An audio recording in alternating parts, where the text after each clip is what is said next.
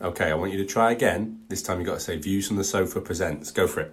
Views from the Sofa presents. Perfect.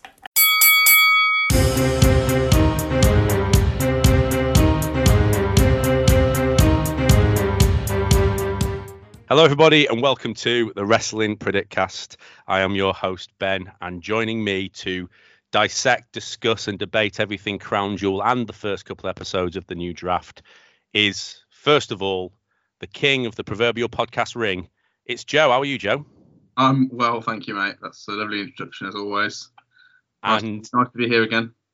And the man that, if we did have a Queen's crown, would surely wear it. It's Luke. How are you, Luke? Yeah, I knew that was coming. Yeah, I'm really good, thanks, mate. Very good.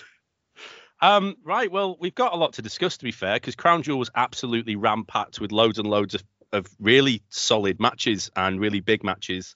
And then, obviously, there's a couple of things off the first couple episodes of SmackDown and Raw that's worth getting into. So, first of all, before we get proper into it, Luke, what did you think of Crown Jewel as a pay-per-view anyway? I actually surprisingly really enjoyed it. I think it was just quite a fun show to watch.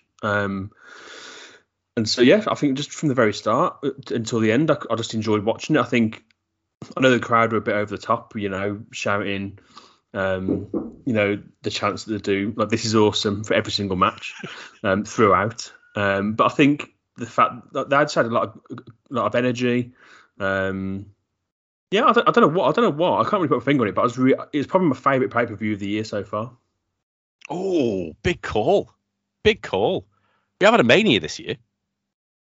I know. It was better than Mania, in my opinion. Right, fair enough then. Joe, Crown Jewel better than Mania? I'd have to give that a bit more prep than I have done.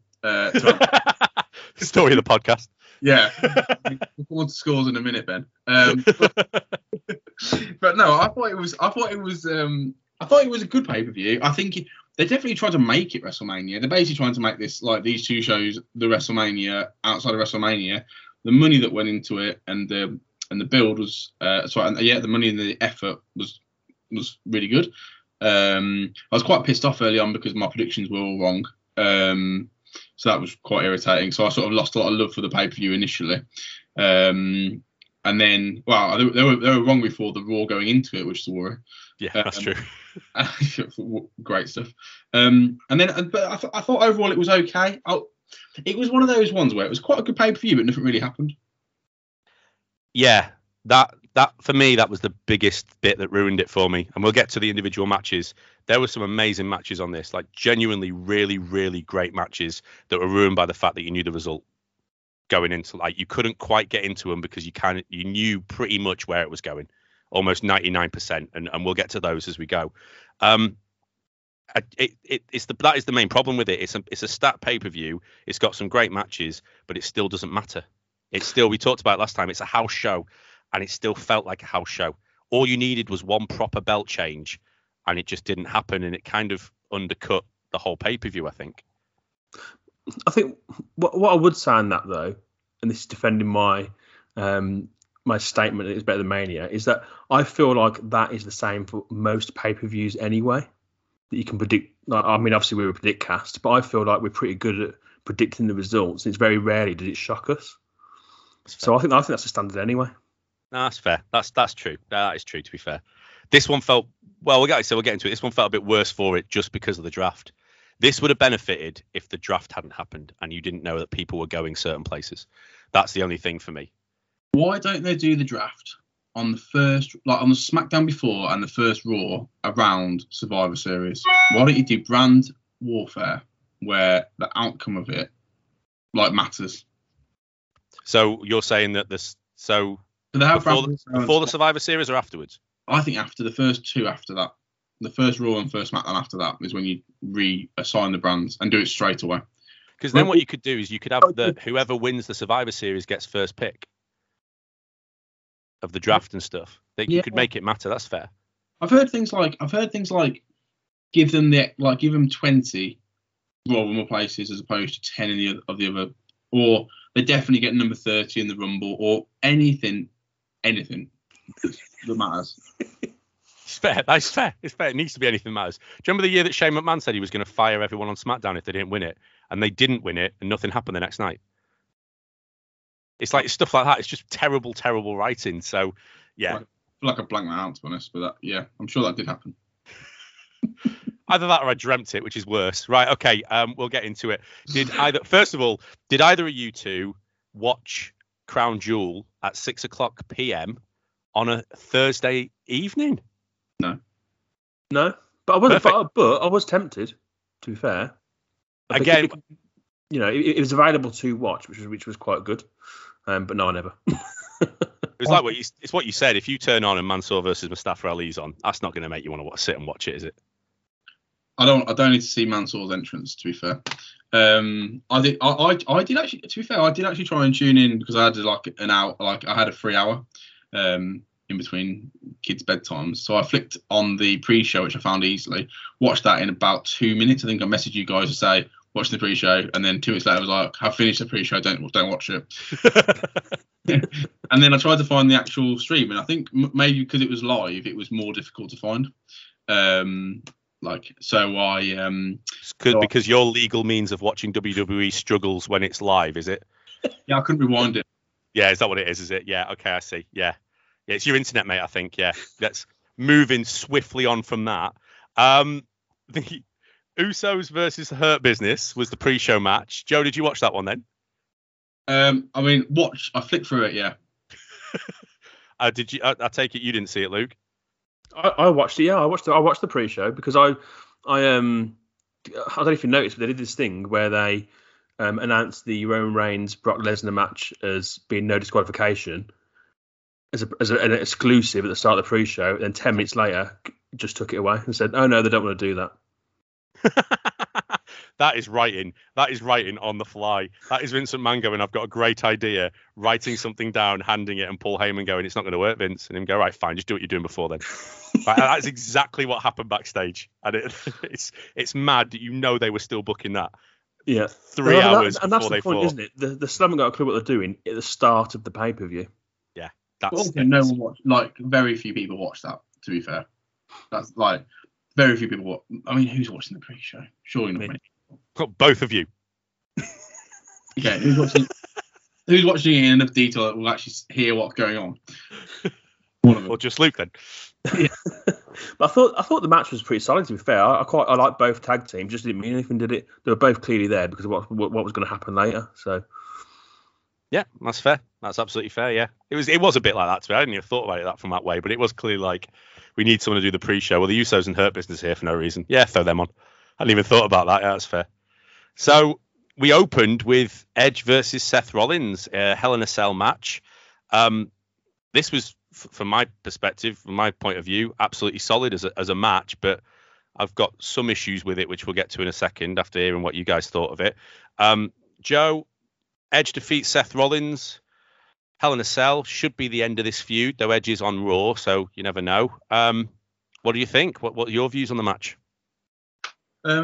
So I was disappointed that Seth didn't win, but my hand was forced around the prediction there just because of the wild cards.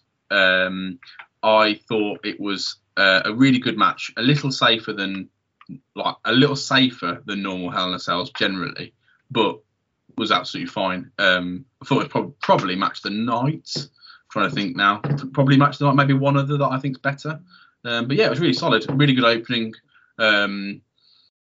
Yeah, and I like I say, I think when I was watching it, I was thinking they are pulling out the stops here. This is WrestleMania-esque. And if you're not sure that was the case, then the first match is definitely setting the scene for it. That's fair, Luke. Yeah, I mean, I pretty much agree. I also think it was one of the top two matches of the night, if not the best match. So it's probably the best Hell in the Cell match I've seen out of all the ones that I've watched, even the pay-per-view ones, just because I thought, I don't know, I just thought they had some certain segments in there that were pretty good. There's one moment, I think, when Seth Rollins was launched into the side and down onto a table, which I thought was a really good segment. Yeah, I thought it set up the pay-per-view really well, and I thought it made it quite a good spectacle to watch. I agree with you with one of the best Hell in the Cells in a while. I think because it didn't all center around you having to get them up on top of the cell or on the side of the cell or anything too stupid there. And it wasn't, someone jumping off, going through a table and then clearly missing the person, all the rest of that stuff. It was a little bit, I think it went on a bit too long. And that last 10 minutes, they were kicking out of stuff you should definitely not be kicking out of. It was getting a little bit silly, and I was going, oh, come on, just end this match. This is getting really stupid. It was absolutely what you said. It was like a WrestleMania caliber big show, but that was the bit that was starting to wind me up a little bit, was kind of like, why is he kicking out of that? Why are we kicking out of every single thing in the first match, which means you're making every other match after this really difficult to follow. Luckily, they had the definition of a palate cleanser next. The sign of a good match is when you're annoyed that they kick out. Yeah, it's that bit. To be fair, just wanted it to. I kind of like, we're ready. This is done. This match is over now. It was great up to that point, but some of the stuff they were kicking out of was winding me up. But I mean, good way to finish it. I think it makes sense that Seth's the person who wins it, considering made sense that Edge is the person that wins it, considering what Seth did. But obviously, we'll talk about what's going on with Seth when we get to the Big E match. If you looked up in the WWE dictionary the word palate cleanser or the word piss break, you'd see a picture of Mansoor versus Mustafa Ali, because that's exactly what this match was. It went exactly the time it needed to go, with 10 minutes. And Mansoor defeated Mustafa Ali in a match that was watchable and completely nothingy. Anyone got anything to add about Mustafa Ali versus Mansoor? Yeah, I have actually. Okay. It was when I was watching the match, and I was watching it in bed in the morning, and I was like, I woke up the next morning and watched a bit of it, and I was like, the guy came out at the end, and I was like, I have absolutely no idea who this person is, and I need to get up because I'm wasting my life. Are you talking about the karate silver medalist? Yeah, I was going to get onto him. Carry on, go. Here he is. Here he is, the guy that came like third in jiu-jitsu in a certain weight for Saudi Arabia. You're like, well, I didn't instantly recognise him. He got a pop though. He got a Saudi. Considering he's wearing a mask. Now I'll be honest with you, and I don't know if this makes me seem really bad.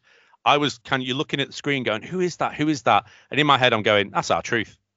That's our truth, isn't it? I thought that. Our truth. I thought it was our truth, and it was going to get a nice comedy pop. But then obviously when he took his mask off and you went, oh, I don't know who this is. But you got a pop in Saudi Arabia, so they're playing to the home crowd. It's not a bad move. I like the idea of reveals that you've absolutely no idea who they are. I do quite like that. Where it's genuinely a surprise. Yeah. Like, oh, okay. Yeah. It's not a good surprise, but it's certainly a surprise. Imagine Saudi Arabia, like Ben just turns up and then you get the for no reason at all, wearing karate gear. Just, I'd love that, to be fair. I mean, it would be. You'd get more of a pop than I did for that guy. What was his name again, Ben? Remind me. All right. So the next match was. I don't have a clue who he was, mate. He kicked Mustafa Ali in the face, and it got what they wanted. RK Bro versus AJ Styles and Omos, and RK Bro beat AJ and Omos in less time than it took Mansoor to beat Mustafa Ali. Luke, what do you reckon to the match? Any good? The best part was clearly Matt Riddle coming out on a camel. Yeah, highlight the pay-per-view for sure. That man can do no wrong. That man can do. The man is it's perfect. It's brilliant. Yeah. I mean, the two of them together is fantastic. And I've told you as much I love RK Bro. So, what do you reckon to the match? No, it was all right. It was just a rematch of what's happened before, and it was obvious what the result was going to be. It was solid enough. Randy Orton was there because the crowd loved Randy Orton, and then they put it together for the Matt Riddle entrance. So yeah, it was watchable, but obviously it was quite an obvious result. Joe, anything to add? No. Fair enough. I mean, we could talk about they then defended their championships on Raw against. After a triple threat tag team qualifier to find out who was going to win between the Dirty Dogs, the Street Profits, and Alpha Academy, the Dirty Dogs came out victorious, and it was RK Bro versus the Dirty Dogs on Raw, and they would beat them quite convincingly. Why are we pushing the Dirty Dogs? Anyone want to answer that for me? Why are they winning things? Why are they beating the Street Profits? Couldn't got any tag teams. Yeah, but Street Profits should be clearly the next opponent, shouldn't they? The thing is, they're faces, aren't they, as well? That's the problem. But later on, there's like a face versus face that I think works really, really well. You can do it, particularly if they're two proper beloved, funny, charismatic groups. Yeah. I just don't know why Dirty Dogs are getting wins and victories. The only thing for me is, I suppose, if you've got face versus face, you normally cheer for one more than the other, and they need to kind of build the Street Profits back up, I think. So, and clearly, RK Bro would get a bigger pop than Street Profits at the moment. That's fair. That's a good shout, to be fair. That is absolutely sound logic. Okay, we then get on to the first big shock of the pay-per-view, but the other, this is always open for the general public and anyone who subscribes to Twitter, Facebook, and the podcast to put their predictions in and go up against us. A lot of people thought Selena Vega was going to win this from the outset. Now, we thought that it was going to be Shayna Baszler versus Selena Vega in the first instance. Then Dewdrop won that, and then I thought, well, there's absolutely no way Selena Vega's beating Dewdrop, is there? And she did, and became the first inaugural winner of the Queen's Crown. And then she manages to beat her again on Raw. So, kind of like the Dirty Dogs thing, why are they pushing Selena Vega? Anyone got any answers why that's the person? Or does anyone actually know? Can I just say, first of all, Ben, I'm quite offended that you said that was the first shock of the night, because when Tarek Hamadi came out... Oh, I'm not going to ask you to repeat that. I am not going to ask you to try to... You've not even practicing. I'm not going to ask you to re-butcher that name. Go on, yes, you're right. I'm sorry. When the silver medalist for Saudi Arabia for karate in the Olympics came out, was the first big shock of the night. I don't think he even got a silver medal, mate. I think it's bronze. I don't think he even got it. I don't know. I don't think he was even in the final. I think he just... Anyway. Yeah. It was an impressive looking kick. I'll give him that. It was an impressive looking kick on Mustafa Ali. So great news on that is the final was 5 and a bit minutes of the Queen's Crown, and the whole rest of the tournament there was not a match over 3 minutes. It was like 13 minutes, 35 seconds total for the first 6 matches. That's bad. It's terrible, isn't it? It is bad, especially when the shortest men's one in the first 6 was 8 minutes. Yeah. So yeah, I didn't care, and don't bother. Just don't bother. I don't like. I would have thought that the reason for them doing the Queen's Crown was because, and also hilarious. Well, they can't call it Queen of the Ring, but look that up. Right, I didn't know that, but we'll again probably moving swiftly on, Joe. Yeah, carry on. Yeah, it's to do with China. I was like, I thought, okay, well, they might be doing Queen's Crown because they're doing something clever with the men's one, but I'm not sure they are with that either. So if you don't want to do it, you don't have to do it. Like, you don't have to do a tournament just for the sake of it if you don't want to. I think for me, separate them. Wouldn't the smart thing to do is to give the King of the Ring a good solid chunk of time, and then 3 months, 5 months, even 6 months later, give the Queen's Crown a good chunk of time on the show. Separate the two of them so you don't end up with this comparison. They don't need to be done together. As long as everyone's aware that, no, we are going to run this tournament, it is going to happen, we're just not doing it at the same time, you can give it some proper chunk of time. What I don't understand is why they're pushing Selena Vega, who they've had no interest in and even fired about 5 months ago.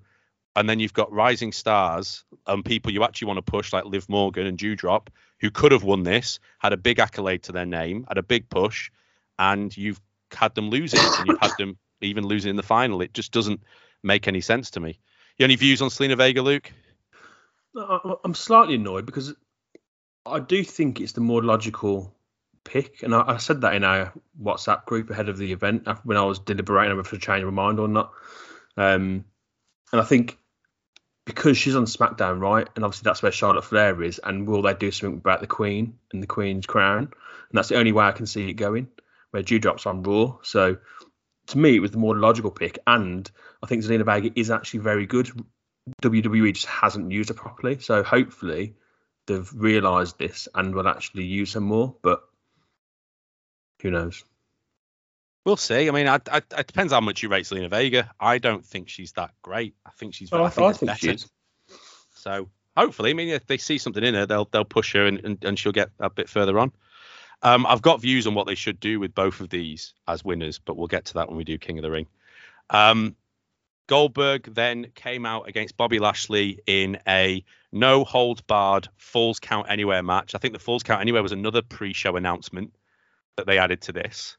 And in a 11 minutes match, I know I keep saying the times for these matches, but it was only because I thought the Edge and Seth Rollins one went too long, and now I've got into the habit of doing it because it's in front of me.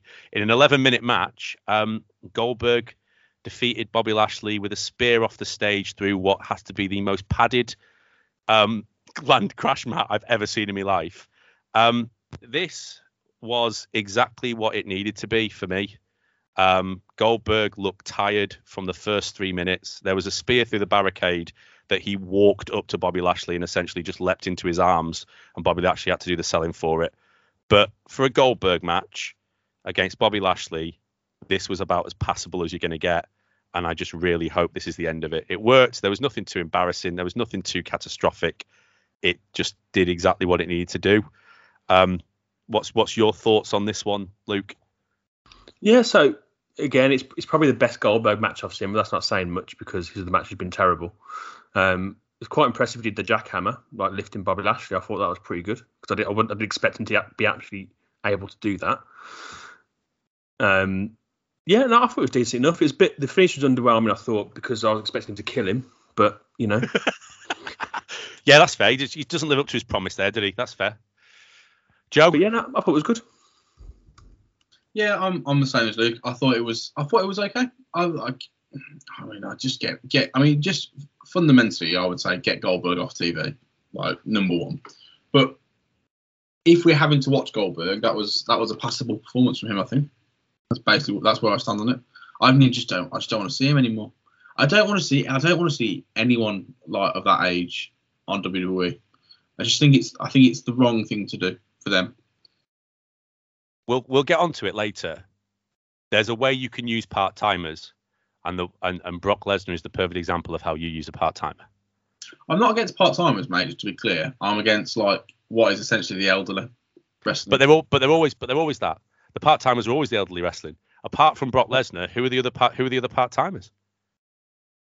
Well, Triple H. Okay, all right then. I mean, Triple H. What are we talking for age for Triple H now? Really convincing. I suppose in the past they have they used the Big Show for a while, didn't they, as a part timer? But again, when he was past his best. I mean, we're talking people. We're not talking anyone. The only argument you could have is The Rock and John Cena have been the ones that have not been Brock Lesnar, that have been passable part timers. It's Undertaker far beyond his years, Goldberg far beyond his years. You know, Triple H, you do not need to see another Triple H match. No, I agree. I don't need to see any of those people that you just mentioned fight again, or Mick Foley, or Big Show, or any of those. Cena's Kane's another one as well. Yeah, that's another one where you just don't need. Cena's fine because he's kind of like, you know what you're getting with Cena, and you know what you're getting with Lesnar. And if we get The Rock back, then all of WWE's prayers are answered. But beyond that, I'll just stop with the elderly. And build younger people, so we've got some sort of future, so you don't have to keep relying on part-timers. Well, that's the joke, isn't it? Because they're gonna do a raw throwback episode in the next few weeks, aren't they? Like a retro Raw or something. And that, I can't remember which podcast it was I was listening to, but they're basically saying like, if you look at like retro Raw from like 2006, so like 15 years ago, it's all the same people. It's like it'll be like The Miz and Sheamus and Edge and Jeff Hardy. Like it'll be John Morrison. It'll be the same people that we had 15 years ago on current Raw as would have been on the retro Raw. If you when the four competitors came out to face Big E, the only person you looked at that and thought, yeah, here's the big move, was when so you had Seth Rollins come out, yeah, past his best. You had. I wouldn't say Seth Rollins past his best. Well, no, but what I mean is like he's not a rising star, is he? He's not someone who's at the top of his. He's not someone who should be main eventing still. He should be enhancing someone else. You've got Finn Balor was the only one out of the four people that came out that you thought they're on their ascendancy. You had Kevin Owens, you had Rey Mysterio, you had Seth Rollins. Those three should be enhancing other people. And if the person you're enhancing is Big E, I'm not sure. I think Seth Rollins is still top of the card for me. I think Kevin Owens is too. I think Rey Mysterio is way past his best. Yeah. I think there is a way to get to the top and then stay at the top. So I definitely have Rollins in that bracket. Like he could be right at the top of it. But Rey Mysterio, you're right, is way too old. But you're right, there's no up and comers there. Absolutely not. No, because I've just checked the age as well. Finn Balor's 40. And Seth Rollins is 35. Okay, that's fair. I didn't realise Finn Balor was that old, to be fair. My word. I would have had him as the youngest out of those four by far. My God, at 40. What is he? Who did he sell his soul to? Well, there you go. He's a demon, isn't he? Fair play. Yeah. I mean, my word. All right, well, I can't stand much more corrected to that, to be fair, but... Yeah, I love that. Like, that's just enough for Luke to go on his phone to check that out. You know when you're just sitting there and suddenly you get asked a question like this? Honey, what film are we watching tonight? And your heart sinks. You know that if you get this question wrong, you're probably going to have a fight. You might even get divorced. So you panic and you think, how about one involving an exoskeleton? And then you hear... Yeah, but which one involving an exoskeleton? And then you've got nothing. You've called for an exoskeleton movie and you haven't got one in your locker. Well, the great news is there's a new podcast out that covers lists on all kinds of movie-related trivia. It's That Movie List Podcast. So the next time you make outlandish suggestions like exoskeletons, funniest films or explosions, and you end up getting it wrong and you end up having a fight and probably getting divorced, at least you'll have someone to blame. That Movie List Podcast by Views from a Sofa Network. Yeah, fair enough. Right, well, we'll move on from that to quite fittingly, Xavier Woods versus 40-year-old Finn Balor in the King of the Ring final. Now, we all predicted that they were going to send Jinder Mahal to face Finn Balor for lots of numerous reasons that you can find out if you listen to the previous episode, and then Xavier Woods beat Jinder Mahal.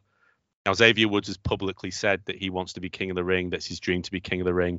Now, to be fair, when we kind of had this discussion, I said to you guys, you can change your mind. We didn't know who was going to win it. We all kind of went, there's no way WWE are going to give Xavier Woods what he wants. Like, as much, if anything, the fact that he wants it that badly is the reason they won't give it to him. And then he went and won it. Xavier Woods beat Finn Balor. Joe, what do we think of the match? What do you think of the outcome? I'm laughing because I'm thinking I'm probably gonna get all the questions handed to me first of all from now on, just because Luke's outed you. I'll try and keep it as fair as possible. I don't bear grudges. Oh, I do, mate. That's what. Yeah, I do. This is the third and final series of Wrestling Predicast. Sorry, what you asked me about Finn Balor versus Xavier? Just what you thought about it, mate. I think I'm pleased for Xavier Woods. I think I've always said it. Finn Balor is way too old for to be an up and comer now. I think it was a good match. To be honest, it was very even. You could have gone either way, and I hope they do something with Xavier Woods, and I hope this isn't just burying Finn Balor for the sake of it. Because Finn Balor will be one that's off to AEW, like sooner rather than later, I'm sure of it. So, there's a way to keep people excited about working for WWE, and then there's not. And I worry that this might be the start of the end for Finn Balor. Same with Kevin Owens. Kevin Owens seems to be doing absolutely nothing. I know we're dipping around here, but Kevin Owens seems to be doing nothing. So why would he stay at WWE? Luke, can you add to that? No, that's just saying. Really, I'm a bit annoyed again because I wanted Woods to win. I think like most of us, but we just didn't believe it would happen. So annoying that we didn't pick him, but really pleased that he did. I agree. I think it buries Finn Balor a little bit. Especially after his demon getting beaten, that had been undefeated before, and now he's just losing that as well, and losing on Raw by the sounds of it. So, yeah. Yeah, strange. I think what I realised going into it as I was watching the match was Xavier Woods was giving the performance of his career. He was putting all the stops out. He was giving an absolutely fantastic one. Balor, it could have just been a random SmackDown. Finn Balor was going through the motions. He was not he wasn't doing a professional job or anything like that. He wasn't kind of burying Xavier Woods with it, but it just looked like Finn Balor knew from the outset, like, that he was going to lose, and he played it like that. And it was kind of like you could see it didn't really feel like Balor's heart was in it, as stupid as that sounds, compared to like Roman Reigns the pay-per-view before. And then obviously he loses, I suppose, because it's a four-way match, but he doesn't win on the following Raw. I think they're keeping Balor up and around that main event spot, but they just don't know what to do with him, and they just don't want to seem to put much faith in him. So I'm completely with you. I think the moment the opportunity comes, Balor's leaving. Kevin Owens has got to, because he's never going to be top of that card again, where he could do some real damage over at AEW. So they've got people they need to try and keep happy, and they're not doing a very good job of it unless they've kind of resigned themselves to the fact that they're both going to leave. So on the King of the Ring thing, Xavier Woods was giving it kind of large King of the Ring stuff on SmackDown. He had proclamations. He was doing his big celebration. It was quite fun to watch.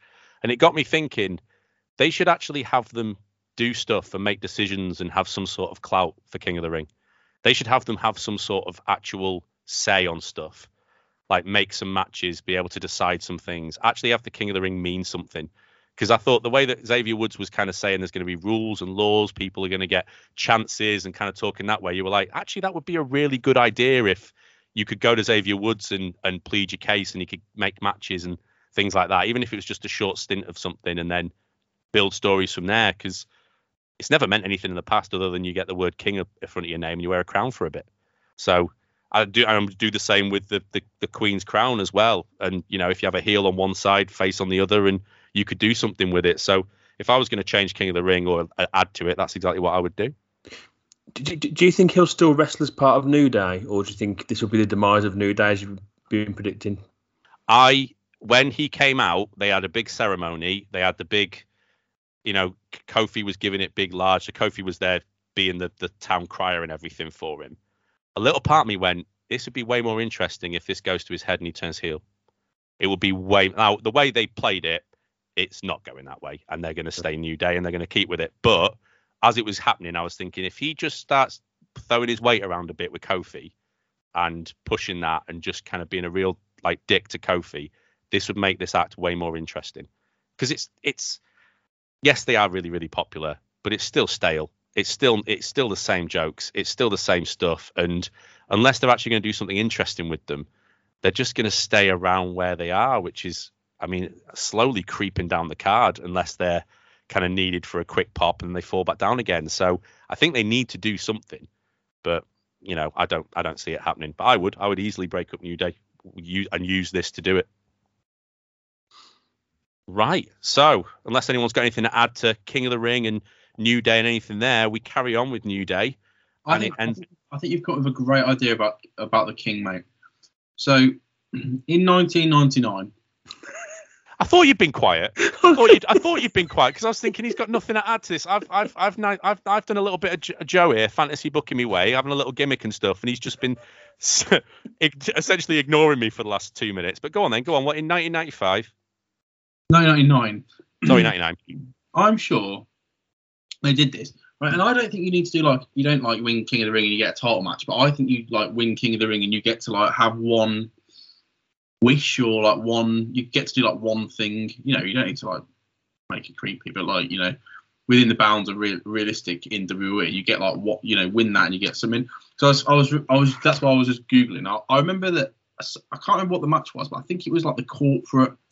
It was it's the corporate ministry or someone, and I remember Test was part of that team.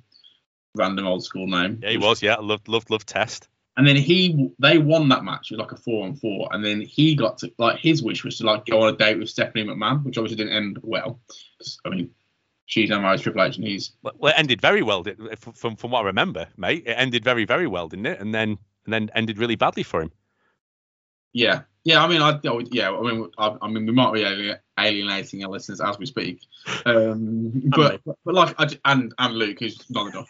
But yeah, I think like you could just do a thing where you get like, get like to pick a match or pick a belt you want to go for, or pick a wish you want, or form a tag team, or move brands or whatever you want, like something like that, something interesting. Yeah, it was that idea, because he was talking, it's like my proclamations, or he said something along those lines. There was a scroll and they were reading from it, and that's what I was thinking. I was like, he could have a little bit of power, and that would be perfect, because it wouldn't even have to be a wish or a rule that benefited him. It could be one that benefited other people. So we had people coming to him and wanting to do stuff and pleading their cases and things like that, and he had some sort of say. He could help Kofi or whatever, and then I think there's scope for it. I just think the fact that you've won King of the Ring. Some people have, and they've really benefited from it, and they always wheel out Steve Austin because that was his big moment. But really, it wasn't him winning King of the Ring that benefited. It was the promo he got to do having won it. It wasn't the fact that he was King of the Ring. No one remembers it being King Austin. It's that side of it. So it's making it mean something. I think that's kind of a bit of a message of WWE at the minute. Along those lines, Big E defeated Drew McIntyre in what I've got to say was a fantastic match. Really, really good, amazing near falls that didn't trick me whatsoever, because I knew that Drew McIntyre wasn't in any way, shape or form going to win this, because it would have confused the belt issue a little bit further. So it kind of undercut what was a really good match in the fact that you were just waiting for Big E to win it. Any other thoughts on Big E defeating Drew McIntyre? Should have given it to an up-and-comer, I think. Again, another one. If you're going to make it, if it's going to be so obvious that you're not going to give the belt over, why not give it to an up-and-comer? Yeah, that's fair. Luke? It's just two big names to put on the card, wasn't it? That was what it was. But yeah, it was just a solid match. Obvious outcome. This is where you bet. This is the match I think that most got screwed over by the draft. Where this could have been a great Extreme Rules or Fastlane or one of those kind of matches where it's like, you know what, this is going to be really good, and there's an outside chance that McIntyre might win it. There was just no chance he was winning this one, and he had his kind of his saving grace when he came out on SmackDown. So they're trying to rebuild him again. And Big E is going on to face Seth Rollins in his first major program afterwards. But again, we've already talked about it. I think it should be an up-and-comer. I think it should be someone else. I just think you use someone else to build to that, really. Wasn't it? Did Brock Lesnar not fight Ricochet at some point in Saudi Arabia? Yeah. And he just got Ricochet just got murdered.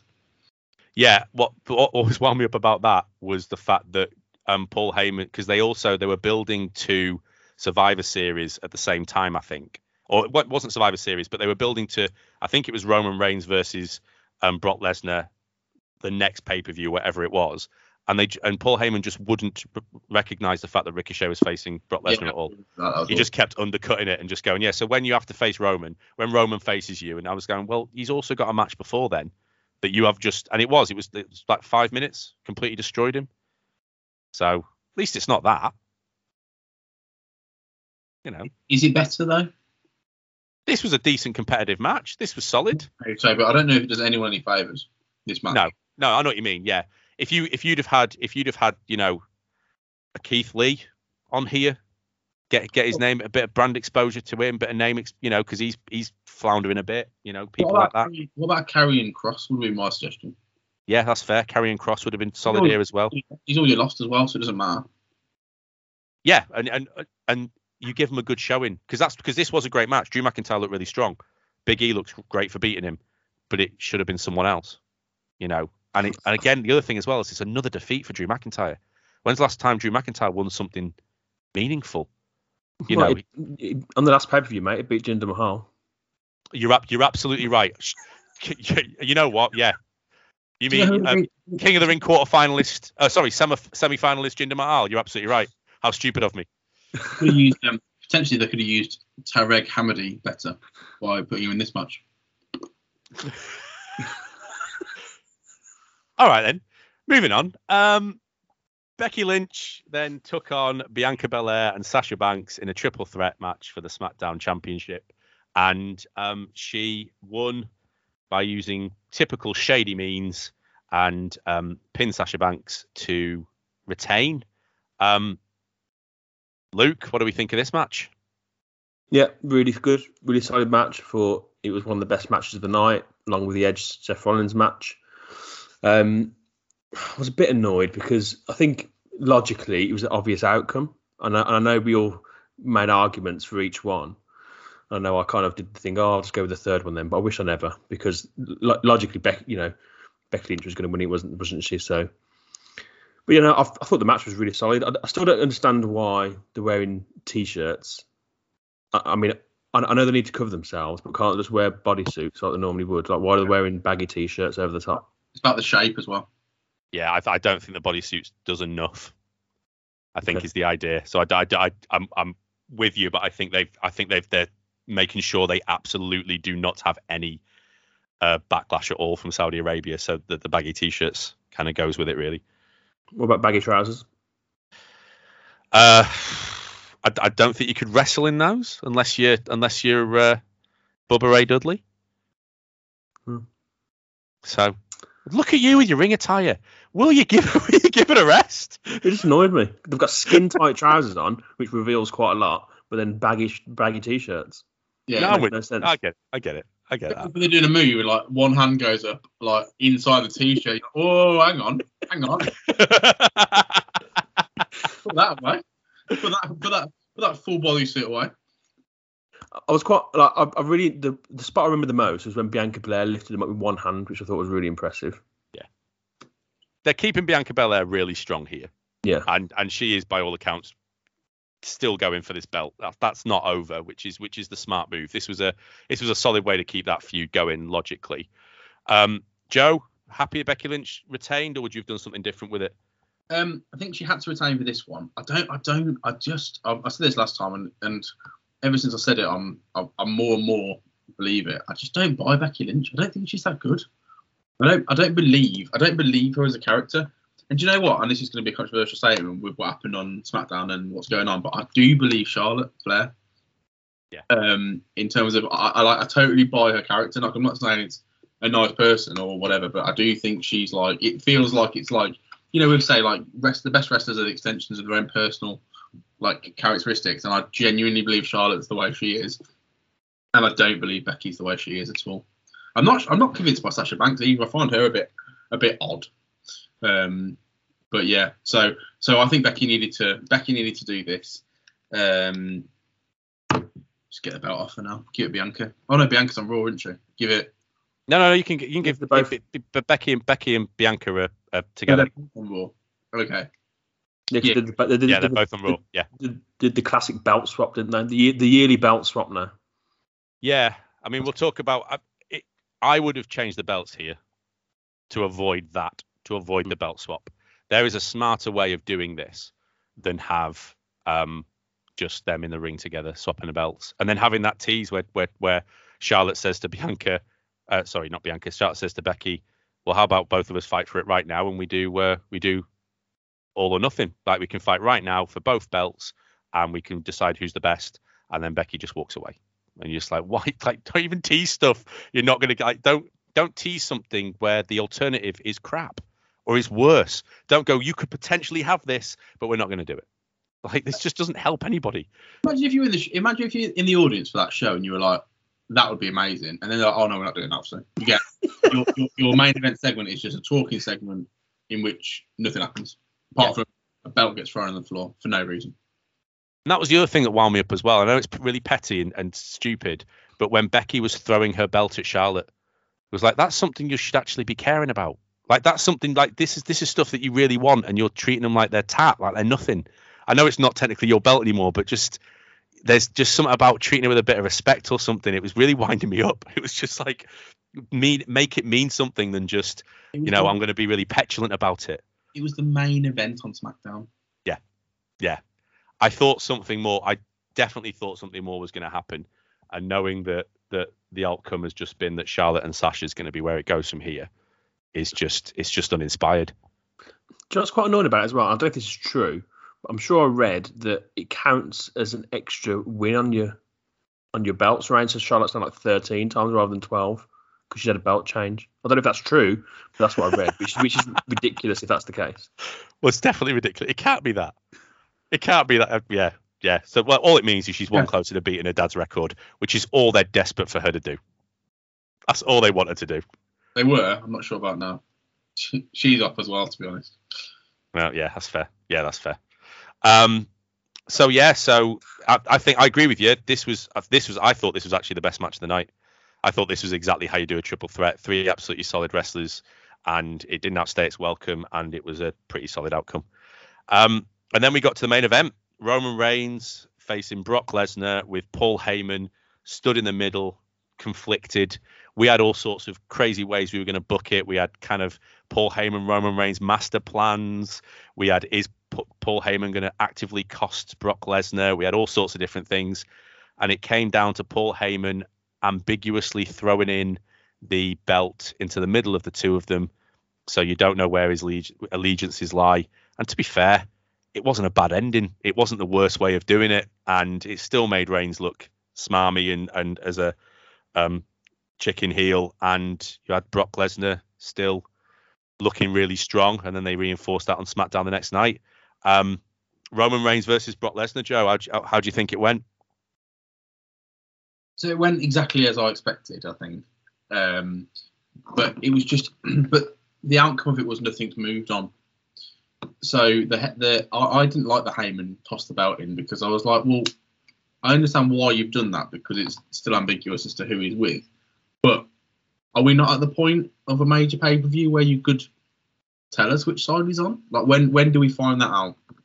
So we're just going to watch for another 3. Me and Luke, I think, we're starting to get to voice our frustration with the elongated Roman Reigns story, which I think is fair. And now I'm starting to get a little bit bored of the elongated Paul Heyman story. Like, let's curtail some stories eventually, or reach the end of them. Luke, agree with that? Yeah, I do. Yeah, I do. So again, I thought the match was solid enough, and like Joe said, I think it ended as we expected. But yeah, I kind of wanted to know what was happening with Paul Heyman now. He just elongates that story, like exactly what you just said, Joe. But so Lesnar's now suspended, right? So when's the payoff for that? Is it WrestleMania? No, I think it's going to be, well, it could be. I mean, what I was going to add to that is I think the problem with it is they've built this to a really good story, but they don't want to give that away on Crown Jewel. I think it's the problem with Crown Jewel being the pay-per-view it is. I think their other issue is Survivor Series is next. What would logically happen is you'd have whatever the pay-per-view is next, and you'd get Brock Lesnar versus Roman Reigns, and you could actually get the payoff when they've got big numbers, they've got people who will be able to watch it, and all the rest of that stuff. I think what they did with Brock Lesnar on SmackDown was great. I think the whole, Roman Reigns segment at the beginning, the promo was really good. The still ripping into Paul Heyman. I think Brock coming out, him looking as strong as he's ever looked.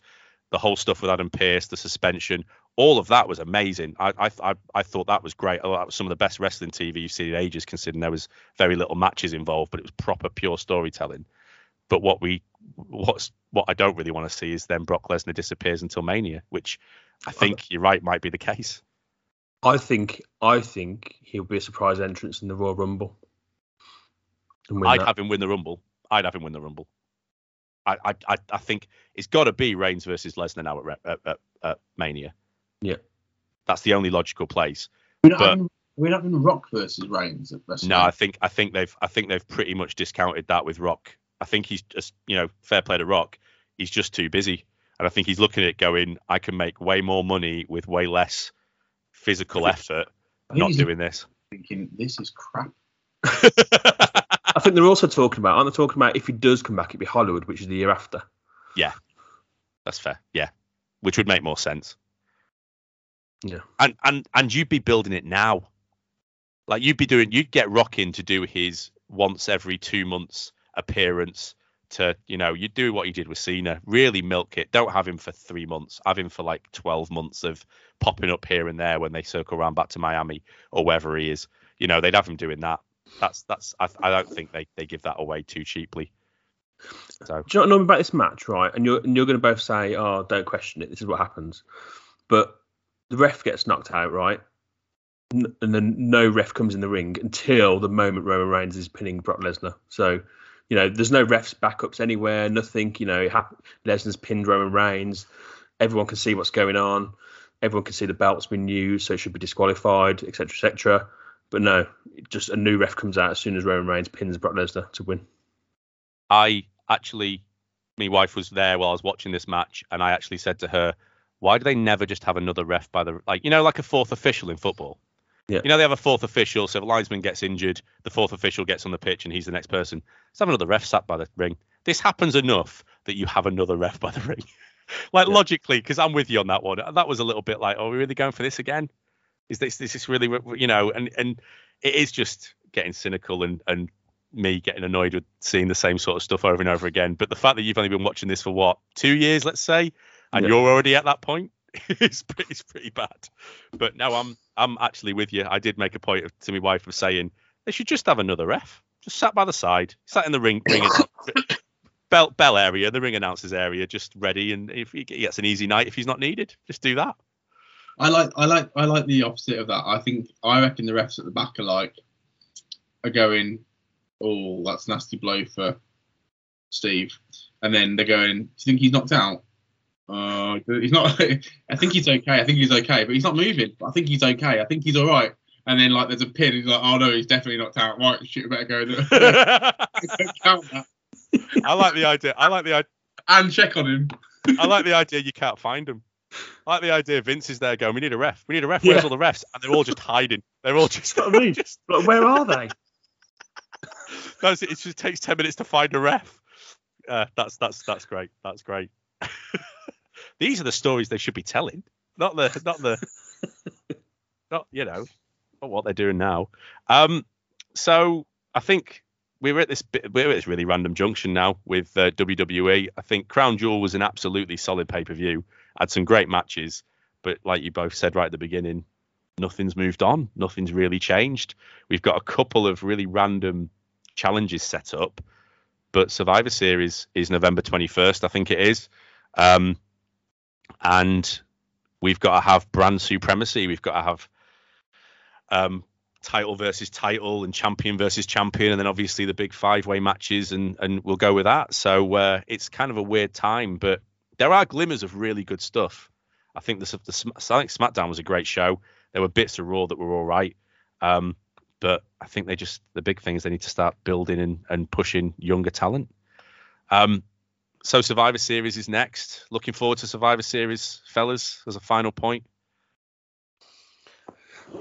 Don't know. Brilliant analysis there. We've sold it. If you haven't been sold by that. But I honestly don't know, because I haven't. I think I need to see a bit of build towards it now. It's because it's a strange period of time, because we just had the draft, and like I say, people have moved brands. Drew McIntyre will probably end up being the SmackDown captain, and he's only just moved from Raw. So I don't know. We'll see what happens. And that'll be it. I just don't do it. I don't really care about brand supremacy. I think you can just knock it on the head, personally. I love Survivor Series. I think Survivor Series offers loads of opportunities for some really random matchups in the ring. I mean, the one I always go back to is when it was Nakamura versus Triple H really randomly in the ring at one point. You're like, you're never going to see this again. This is great. This offers something different. Triple H is never going to be in the ring with Nakamura again. Yeah. Tell me I'm wrong. No, you're not wrong. He's never going to allow himself to be in the ring with Nakamura again. I don't want to be. Sorry, just to be clear, Triple H does not want to be in the ring with anyone that can actually wrestle. Yeah, we all got what you meant, mate. Don't worry, don't panic too much. They're not listening. They ain't going to sue us. You're fine. Right, so we will leave it there, and in 3 weeks' time, we'll be dissecting, discussing, and breaking down SmackDown. Not SmackDown, Survivor Series, and probably SmackDown as well. Probably. Screwed that up, didn't I? Plugs at PredictCast on Twitter, at PredictCast on Facebook. Don't keep refreshing your feed. We'll let you it'll come to you eventually. Yeah, exactly. Yeah, don't wait with bated breath. You'll see. It'll get there. It'll get there. Right. So 3 weeks. Survivor Series, SmackDown, Raw, whatever the bloody hell we're talking about. And we will see you then. Thank you very much, fellas. Cheers, mate. Thanks, mate.